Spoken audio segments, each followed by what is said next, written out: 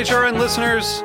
As we celebrate our 15th year, we are deepening our commitment to giving voice to the next generation of food systems storytellers, and we need your help. Our internship and fellowship programs help activate new possibilities for underrepresented and underestimated young people through experiential journalism, audio engineering, and production training. Through these unique programs, HRN helps food equity stewards build essential workforce readiness skills that expand their potential and foster economic mobility. Please consider supporting these critical programs. And with a minimum donation, you can be entered to win a dinner for two at an amazing restaurant in one of 8 cities and tickets to a concert at a great venue in one of those cities. We have incredible partners across the country who have donated, as they also share our passion for helping to educate the next generation of food systems storytellers. Check out heritageradionetwork.org/15 to donate and enter to win today. That's heritageradionetwork.org/15 to donate and enter to win today. And make sure you donate before March 31st. Thank you.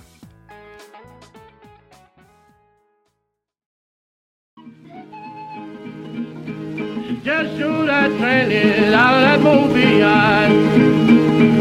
Just shoot that train is out of that movie eye. Just shoot the train is out of that movie eye.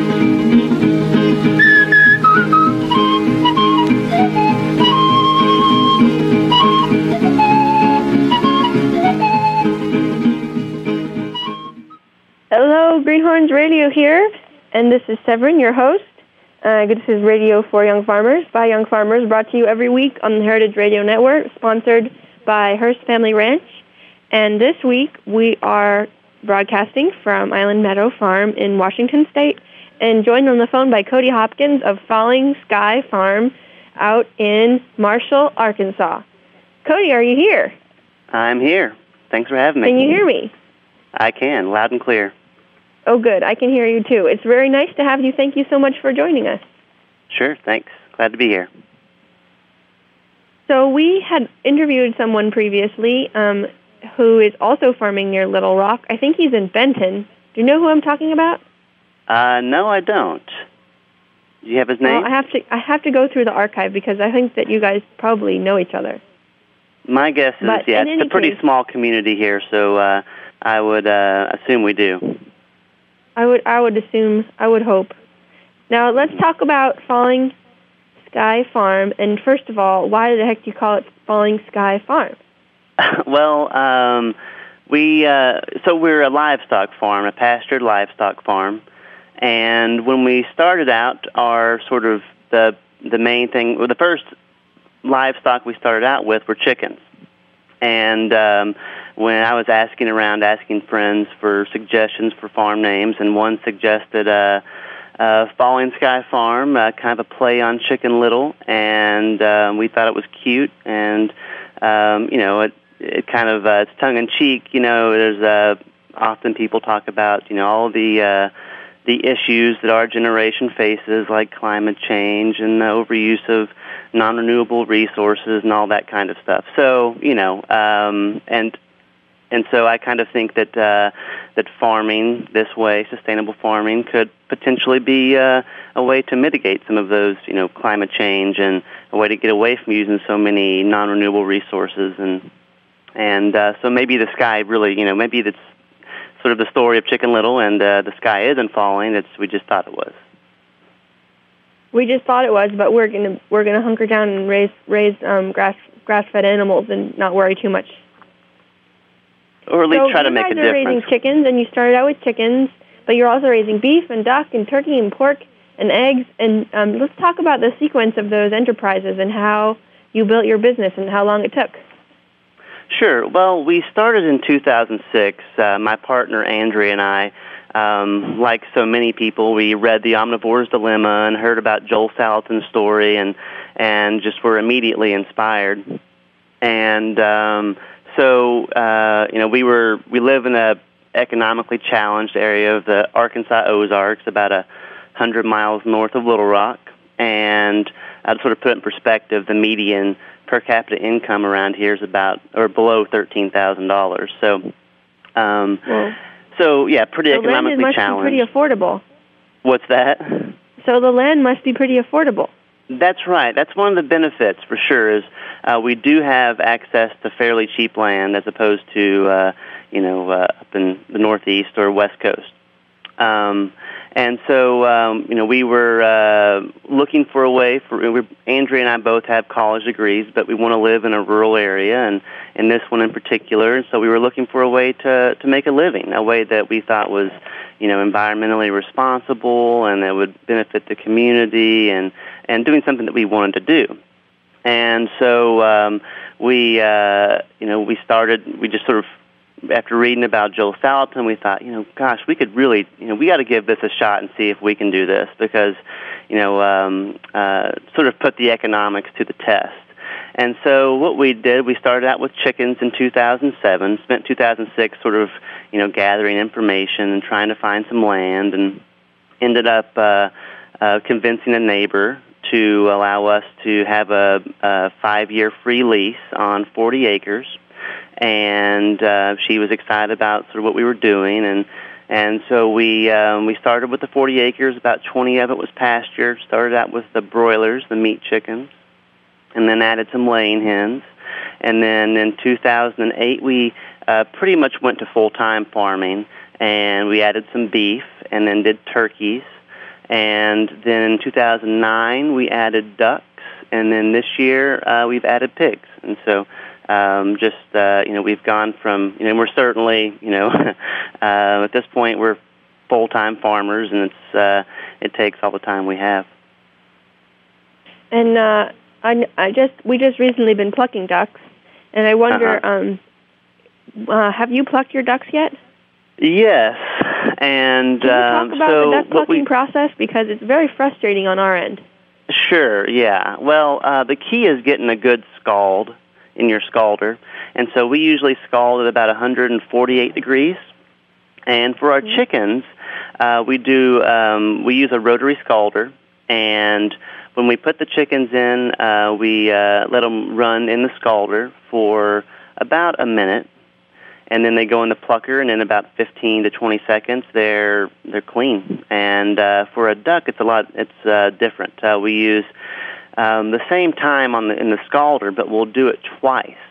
So we'll do 2 minutes in the scalder, and then put it in the plucker for a whole minute, and then put it back in the scalder for one more run of a minute, and then back in the plucker. And so it essentially goes through the scalder 3 times, and then the plucker for almost 2 minutes. And there's still feathers on them we have to pick off. They're pretty tough to pick clean. So just to review, the duck pluck procedure is 1 minute scald, 1 minute pluck, 1 minute scald, 1 minute pluck, 1 minute scald, 1 minute pluck.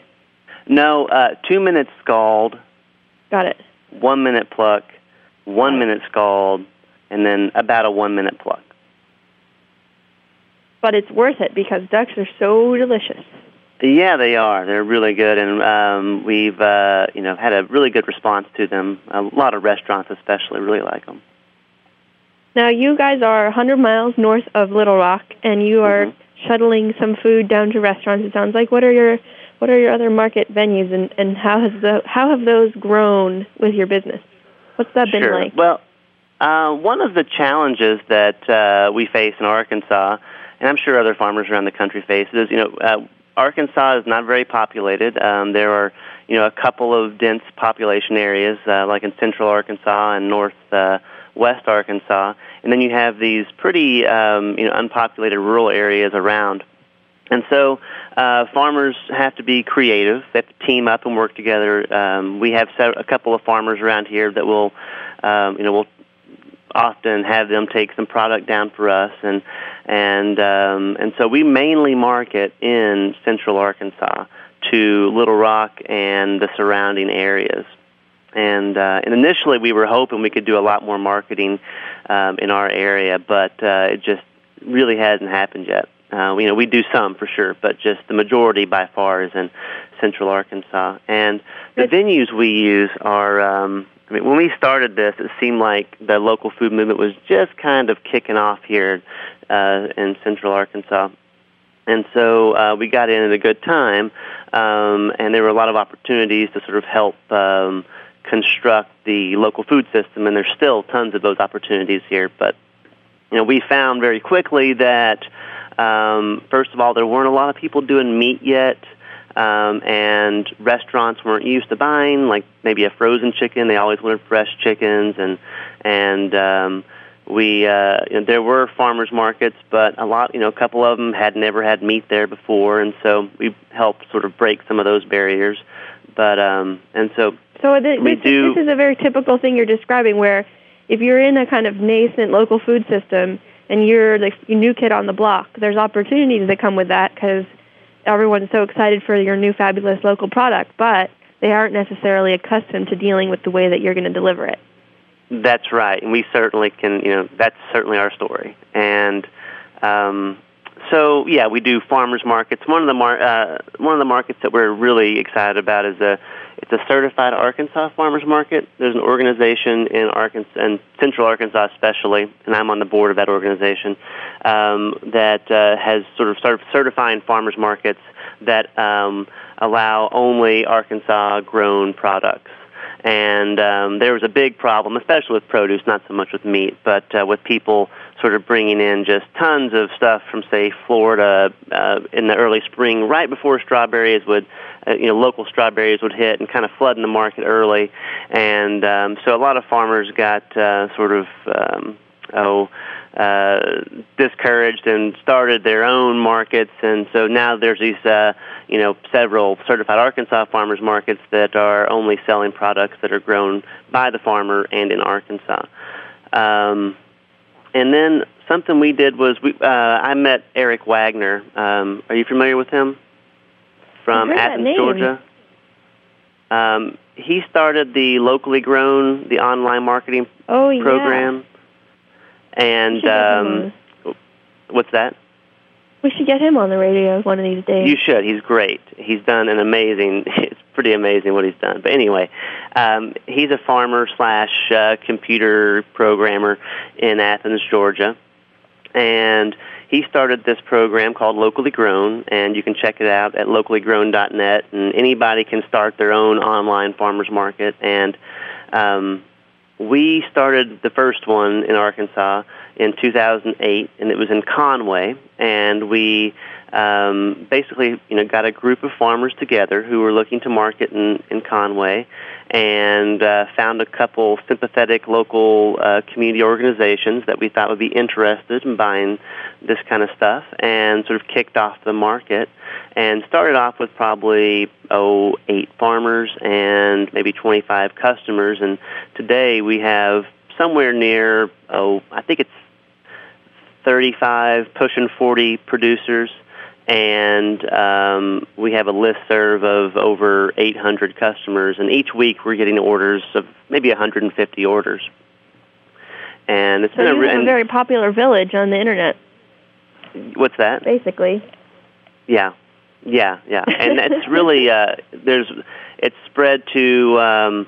There's one in Little Rock, 2 in Little Rock now, and then several others have sprouted out. And basically, what it is, it's an online farmers market that has a centralized pickup at a determined location. And each week on, say, Sundays, we have farmers list their products, and then customers have a couple days to put in their order, and they can.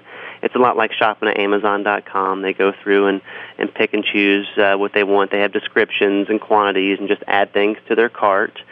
And then the farmers drop off on Fridays. We've partnered with a local church, and they allow us to use their space for free to do this.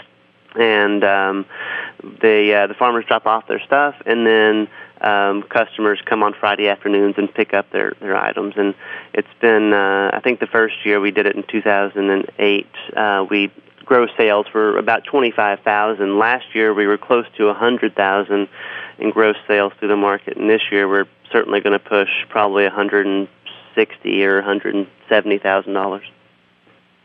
Wow. That's good revenues from an internet site. Yeah, it really is. And some of the downsides, of course, is a big part of this local food movement is built on relationships, right? And what we've tried to find ways to sort of connect the farmer and consumer. And so what we do is We have a local harvest dinner every fall. We had a potluck this year in June where we invite farmers and customers, and we have we've done farm tours, cooking classes, things where we can get the farmers and customers together, and also just trying to build community around this organization. Another problem that I think the local food movement is facing is trying to get local foods into the hands of people who just don't have the money to purchase these kind of foods because they're often more expensive. And so what we've done there is we charge a membership fee to our customers per year to use the program. And we're taking 20% of that membership fee and putting it towards giving it to a local food pantry. And then we allow our customers to make donations to that food pantry, and then that food pantry in turn they buy from the farmers, and so they place an order just about every week from the farmers, and that's been a really successful program. Yeah, but it's because when it turns abstract and it's just a click of a mouse, it's a challenge to keep it real. That's true, and I completely agree. And I don't think it's the answer. I think there's just tons. I don't know what as a farmer looking to market, it's certainly one of them, I think, and it's very handy for customers. They don't have to get up to go to the farmer's market if they don't want to necessarily. But yeah, I think it is. We often have farmers who are there at the market helping us distribute products, and so customers get to meet farmers there, but certainly not the kind of interaction that you would have from an on-farm sale or at a farmer's market. But over time, if customers keep on coming back, they're going to start to meet their farmers and build those relationships, but just not as quickly. So it sounds like this is an intermediate solution. Let's talk about what's going on around you in this area, which is low population and low average income. What are the kind of predominant land uses or land abuses that are happening locally? Like, why are there a whole bunch of other young farmers around there? Yeah, a lot of livestock farming, mainly cattle, and they sell through the industrial food chain. I mean, everything pretty much goes to the stockyard. And so we're hoping to sort of prove that it can be done the way we're doing it through direct marketing and raising animals in a sustainable manner that's good for the environment and the land and the customer, the end user and the farmer, and then once we sort of demonstrate that it's possible, that it is sort of, it's an economically viable method of farming, then we hope to encourage other farmers around here to at least to consider making the switch. I mean, we've had, we take interns, and we have one from our first year of taking interns who is considering coming back and sort of doing starting his own sort of farm on our on some of the leased land that we use. Since we've begun, we started out with 40 acres, and we outgrew that. And this year we've moved the farm to it's a farm that's about 250 acres, and it's more land than we can use at the moment. And so we're hoping to provide sort of an incubator space for other, especially young farmers, who are interested in doing this kind of stuff. Wow, moving right along. And tell me about where you're getting your feed from, and other kind of you guys are doing a lot of on-farm slaughter. It sounds like, but what's the infrastructure like? Sure, there's not much. As far as the infrastructure around us, it seems like we have to reinvent the wheel every time we do something new.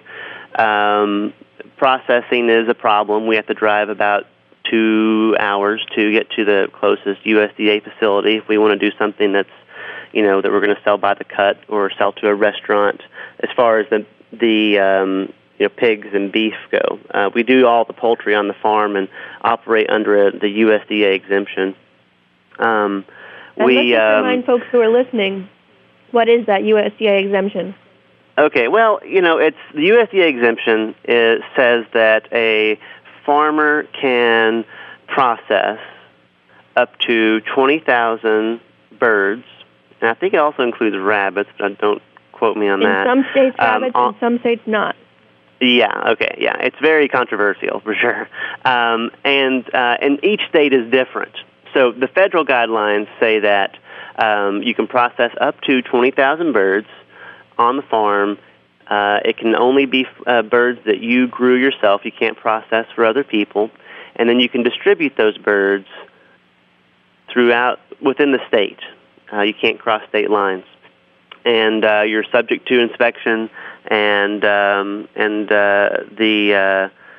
each state can, a state can be more stringent, but they have to be at least as stringent as those federal guidelines. And Arkansas defers to the federal guidelines, and so we're able to do the 20,000 birds. We're not doing 20,000 chickens. We're doing about 9,000 this year. And so, and then we'll do you're doing maybe 9,000 chickens, and you're charging about how much per pound, or exactly how much per pound? Per pound, it's $3.25, and we do source organic grain and GMO-free grain. That's been certainly a headache, trying to find grain or a mill that would work with us, and then trying to find organic and GMO-free. That comes from Kansas, so not super local. We're hoping to, in the future, or one of our dreams, I guess, is to start to produce some of our own grain on the farm.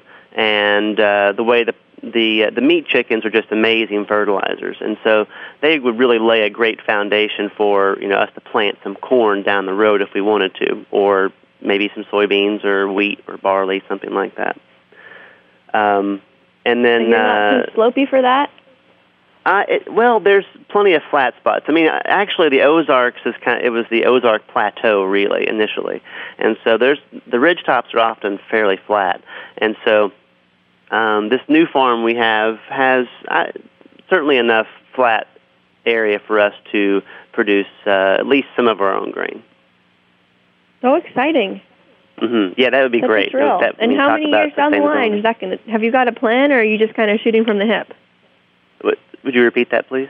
I said, have you got a plan, or are you just shooting from the hip? A plan for the grain, or a plan for in general? Well, a plan in general. Have you been planning this progression towards sure covering the whole spectrum? Sure. We, in some sense, neither one of us, neither Andrea or I, have any sort of serious business background. I have a degree in physics, and hers is in outdoor education. And so we certainly spend a lot of time planning, and we're trying to figure out sort of where that size is, where we're appropriate scale, where we get some of the benefits of economies of scale, but we're not so big that we're just constantly at wit's end trying to keep up with everything. And so we're still trying to work that out, and we feel like every year we've gotten closer. Our thing is, like so many small businesses, and it's we've sort of been, as we've grown, and we've been growing very rapidly, we have all this infrastructure that we have to build, and it's been hard for us to sort of keep up with the cash flow, and so each year we've more than doubled it, and so I think next year is going to be our first year to kind of put the brakes on a little bit and say, just kind of fine-tune the machine. So it sounds like cash flow, once again, typical young farmer problem is like growing so fast and just getting pretty leggy with your business and then chilling out. A lot of times people make babies in that interval. Watch out. Yeah, I know. Well, we have one on the way, actually.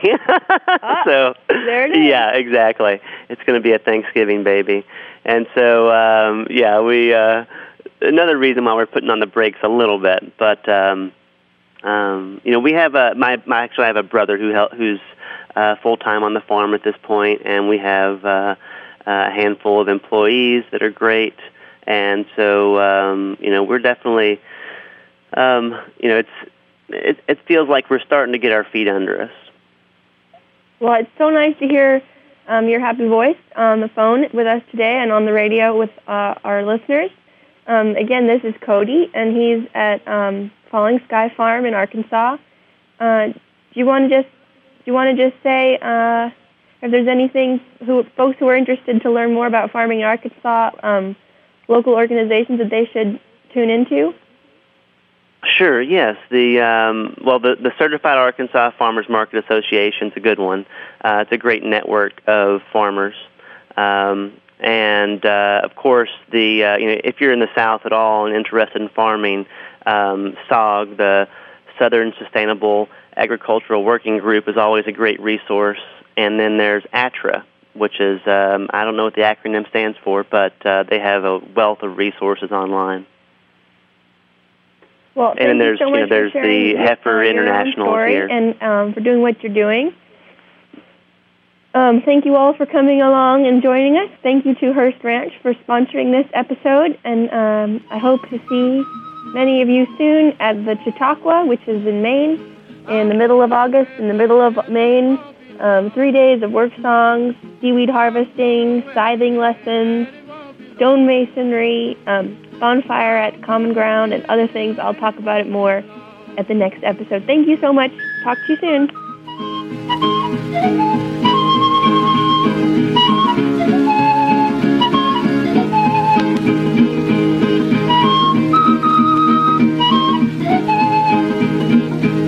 Just shoot that train out of that movie yard. Just shoot that train out of that movie yard.